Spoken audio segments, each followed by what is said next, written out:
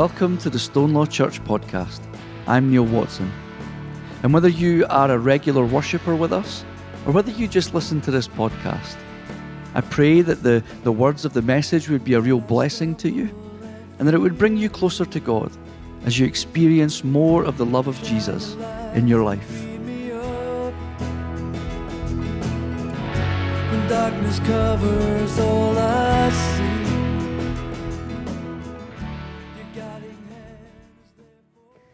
Amen.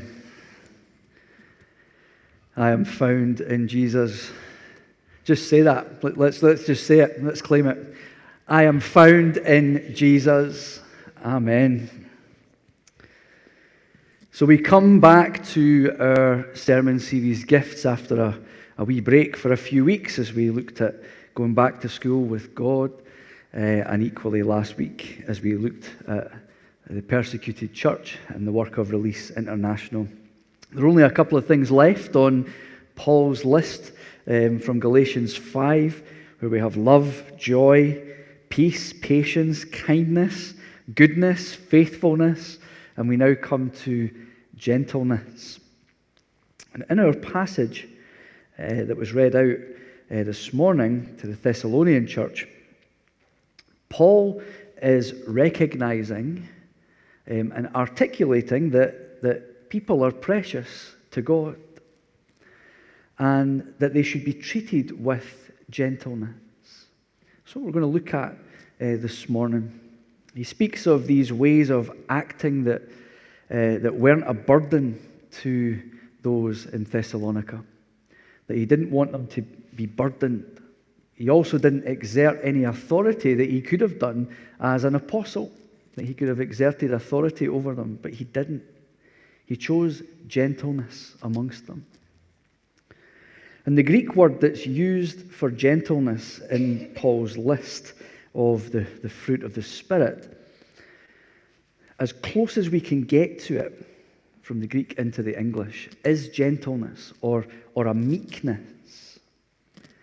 It really depends on which translation of the Bible you read.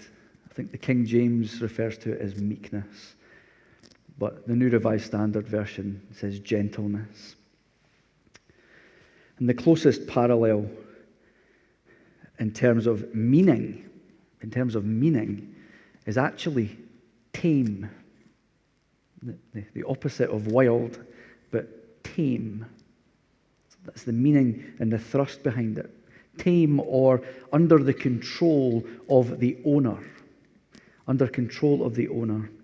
So gentleness in this sense that Paul is referring to is that there is this great power, the Holy Spirit, that dwells within us, but that it's under the control of the owner, that we allow that to take on its place in our life.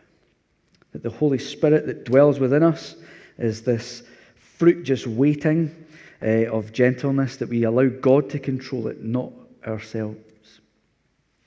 And as the rain was battering off my window at points during this week, I started to think about how powerful water can be. I mean, it was proper hitting the window. Water can be an incredibly powerful thing. It can be a wonderful thing if it's controlled. It can sustain life. It does wonderful things. And the absence of it can do the opposite. Throughout the world, we see these droughts and we see floods. But when it's controlled... And I was watching a documentary that I found quite interesting, and it was about dams. And I'm looking at it, I don't think many of you are convinced. You're looking out there thinking, really? Interesting? But it was. I found that's the kind of weird stuff that I find interesting, so Elizabeth will tell you.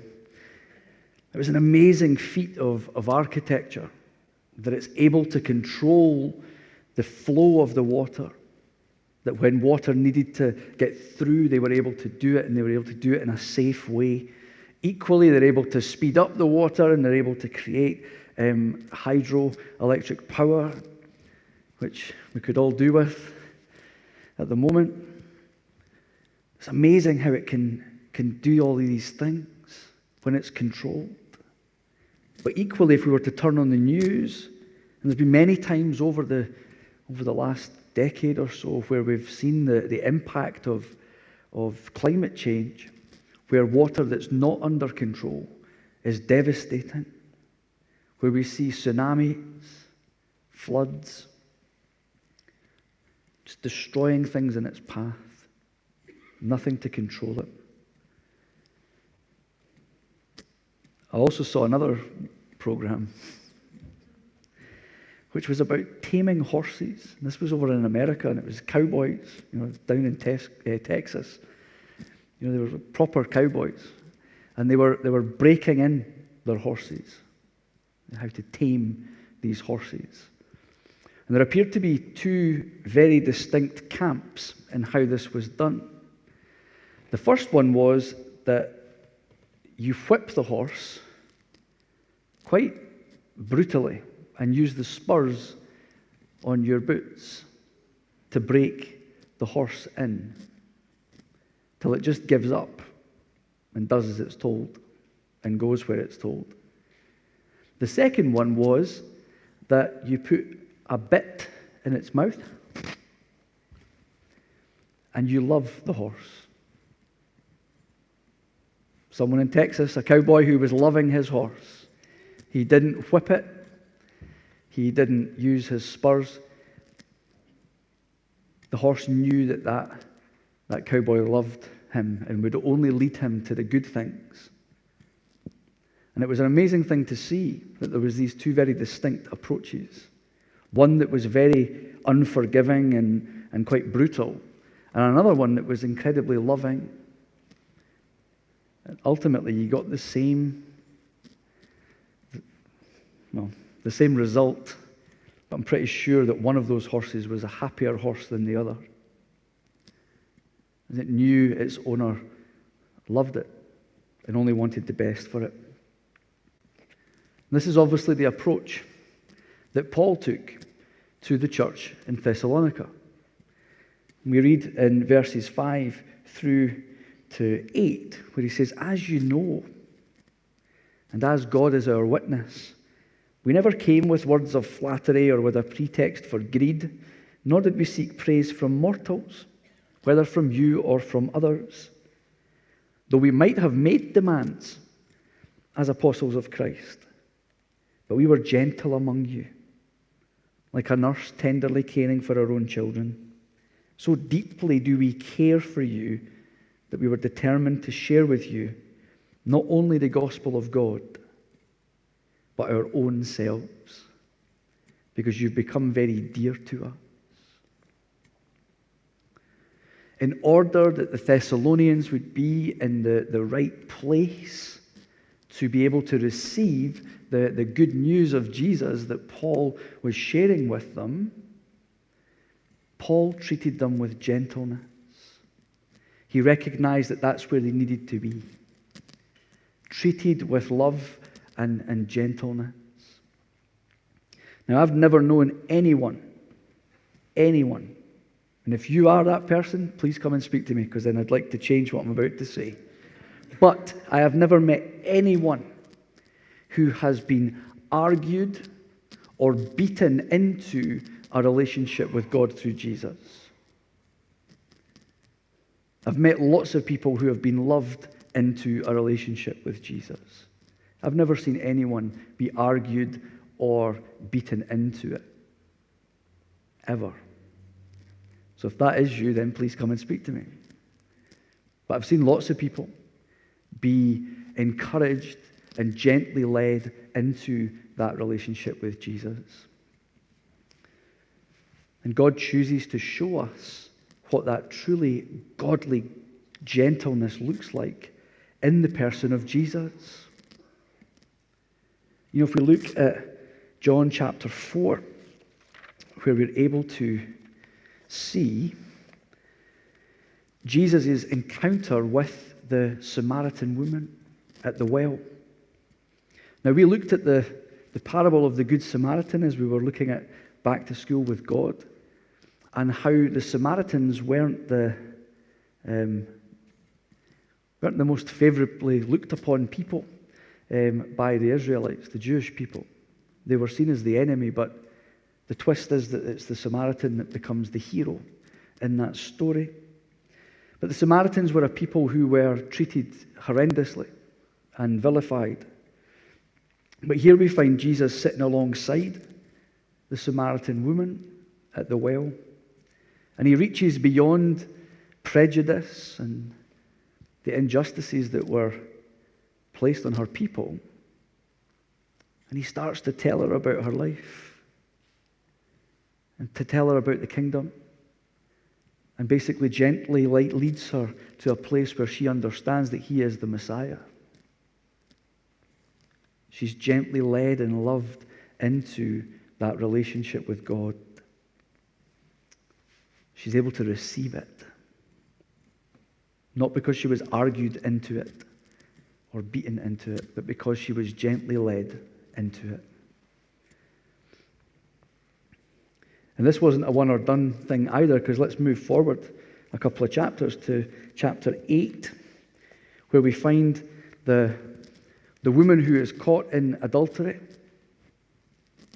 and she is face to face with her accusers, all who have stones in their hands ready to stone her.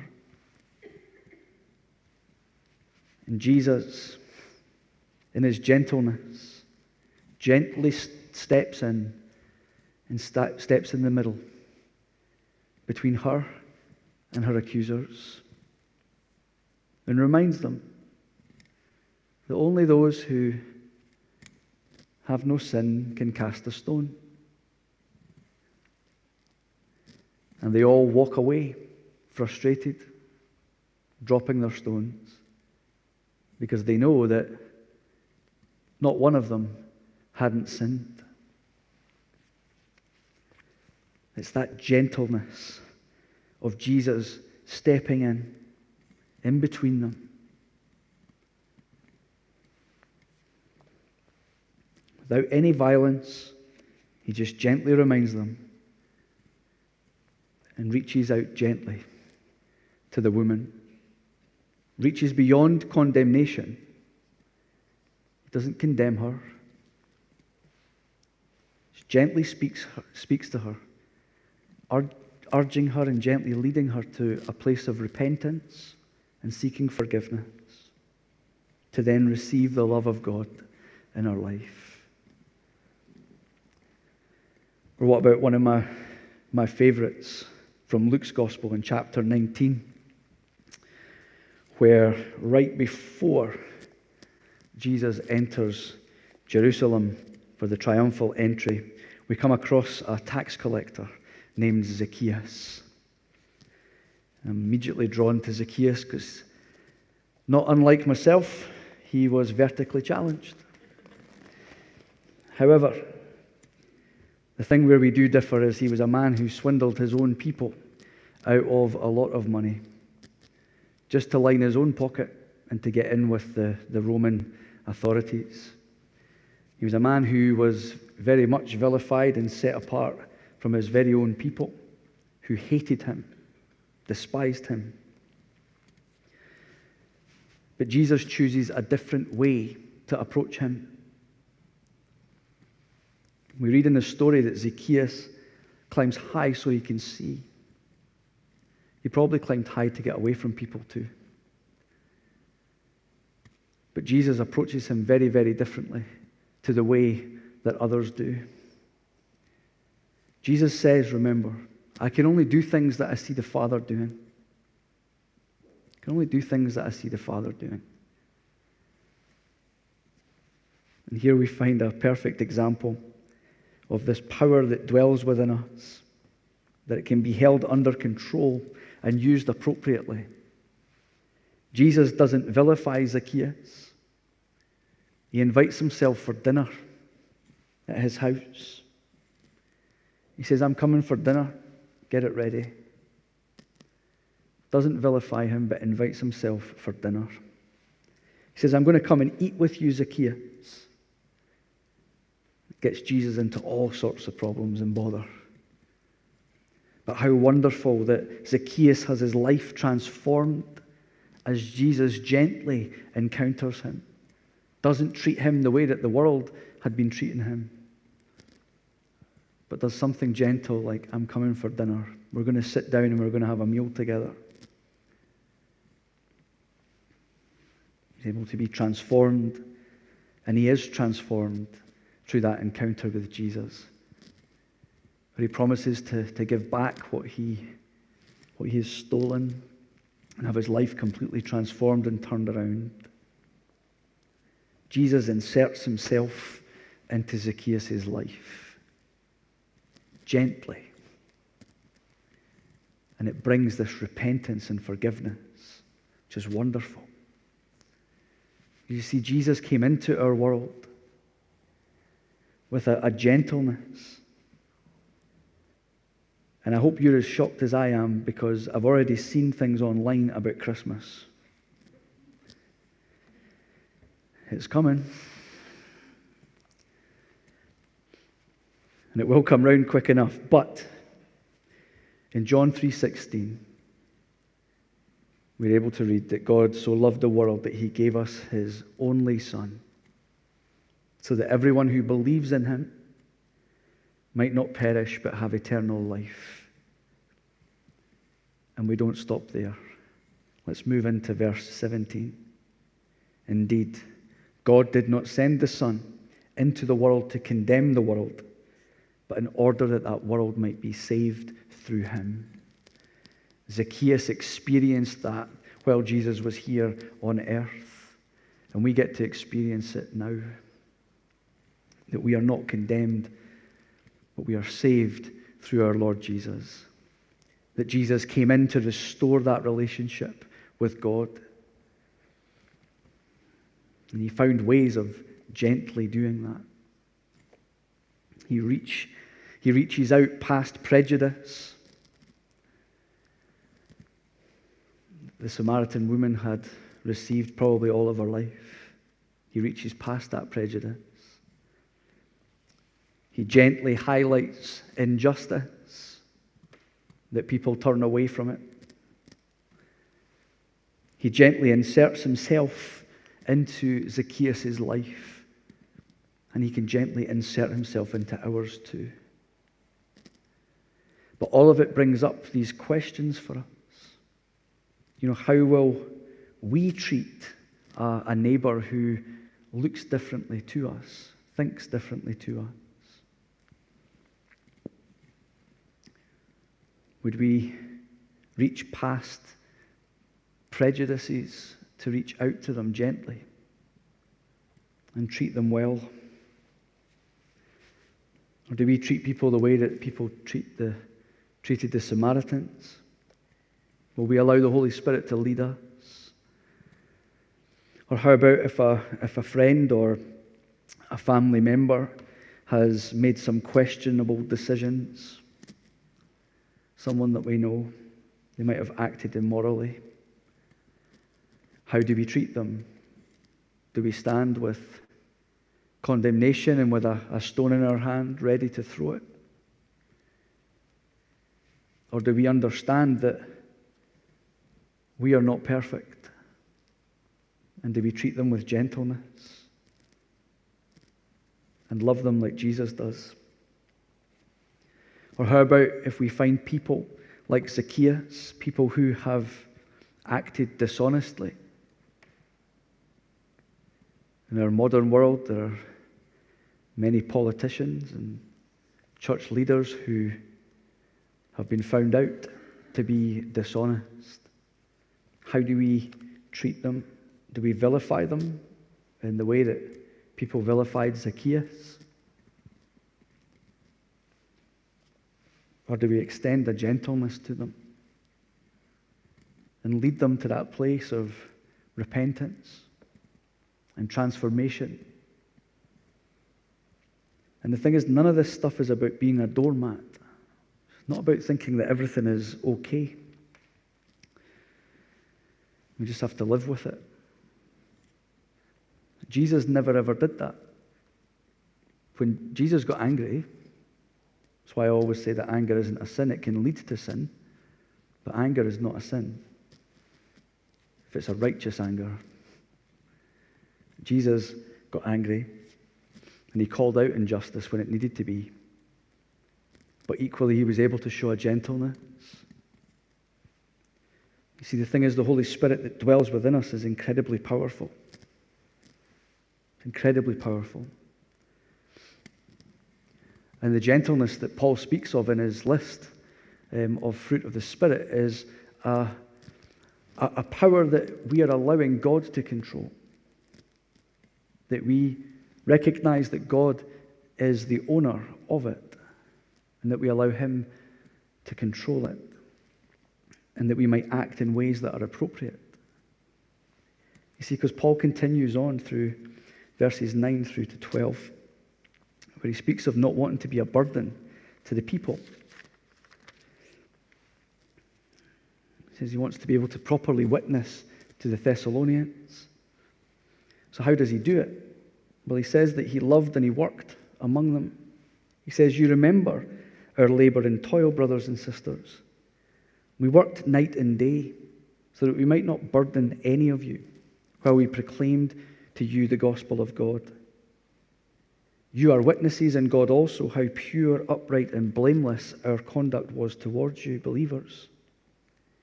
As you know, we dealt with each one of you like a father with his children, urging and encouraging you, pleading that you should lead a life worthy of God, who calls you into his own kingdom and glory.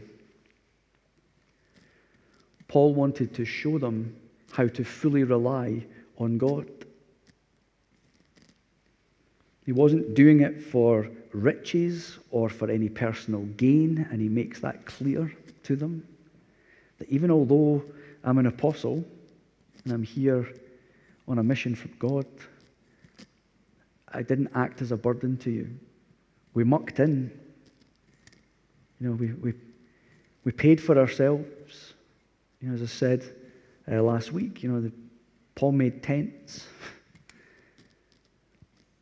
He was able to make some money through that. He didn't want to be a burden. He wanted to show people how to fully rely on God and receive the good news of Jesus.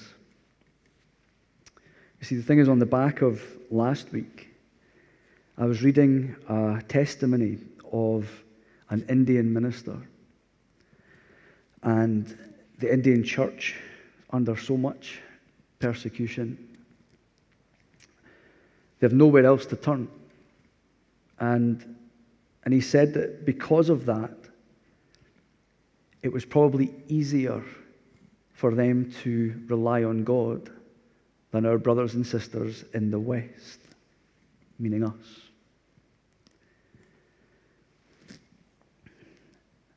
And that is incredibly sad on a whole bunch of levels, but probably true.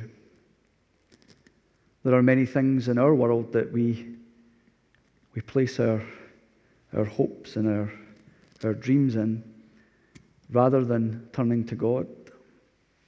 And the thing is, sometimes our lives can rattle on without there being anything really scary to shake us. And we start to rely on our own selves, thinking we've got this. But life can be fragile. And not one of us is immune from the issues that blight our world. But we might be tricked into thinking that we can control everything ourselves and that we don't need God. But then life, as fragile as it is, we can then be hit with that sledgehammer where it just hits us. And our faith might start to get knocked off. We're not really quite sure how to react in those times. And Paul recognized that the Thessalonians needed to be in a good place to be able to receive the good news of Jesus. That they needed to be treated with gentleness, that they might understand. And that Paul needed that fruit of gentleness to be flowing from him, that they might see it and look to try and emulate it. Remember that Paul says in verses 7 and 8 that they might have made demands, but we were gentle among you. So deeply did we care for you. We were determined to share with you not only the gospel of God, but our very selves. You're very dear to us. He recognized that it was important to be in amongst the people. He recognized their preciousness to God. That as he got alongside them, he understood that. I'm under no illusions that the church in Thessalonica, and just as powerful as Paul's words probably were, probably reacted to him and acted upon his actions just as much as his words. How did he conduct himself? Is he saying one thing, but I'm not really seeing it in his life? Paul understood that. He needed to get alongside them. He showed them the love of God through his actions, through his gentleness with them. Didn't see himself as being above them, didn't want to be a burden to them, wanted them to be free, to be able to receive the good news of Jesus. He shows them love and compassion. He gently guides them to that place of transformation and a relationship with Jesus. Because the thing is, when we find ourselves in that good place of really feeling Jesus close to us, we become the best versions of ourselves, the versions that God has created us to be. However, when we're in that place of struggle and being far away from God, or feeling like we're far away from God, we're very rarely the best version of ourselves. We become this second-rate version of ourselves, where we start to mimic the things that go on amongst us. We forget that we're meant to be in the world, but not of it. We're not meant to emulate the worldly ways, but we're meant to emulate Jesus. But when we find ourselves in that place of struggle, we might start to mimic the things we see and we hear. We might find it incredibly easy to start criticizing people. We might receive criticism ourselves for things we do or things we don't do, or things we've said or things we haven't said. And we might find it easy to start criticizing other people as a byproduct of us being criticized. We're called to move past that, not be like that. Might be that we find it easy to start getting angry with people.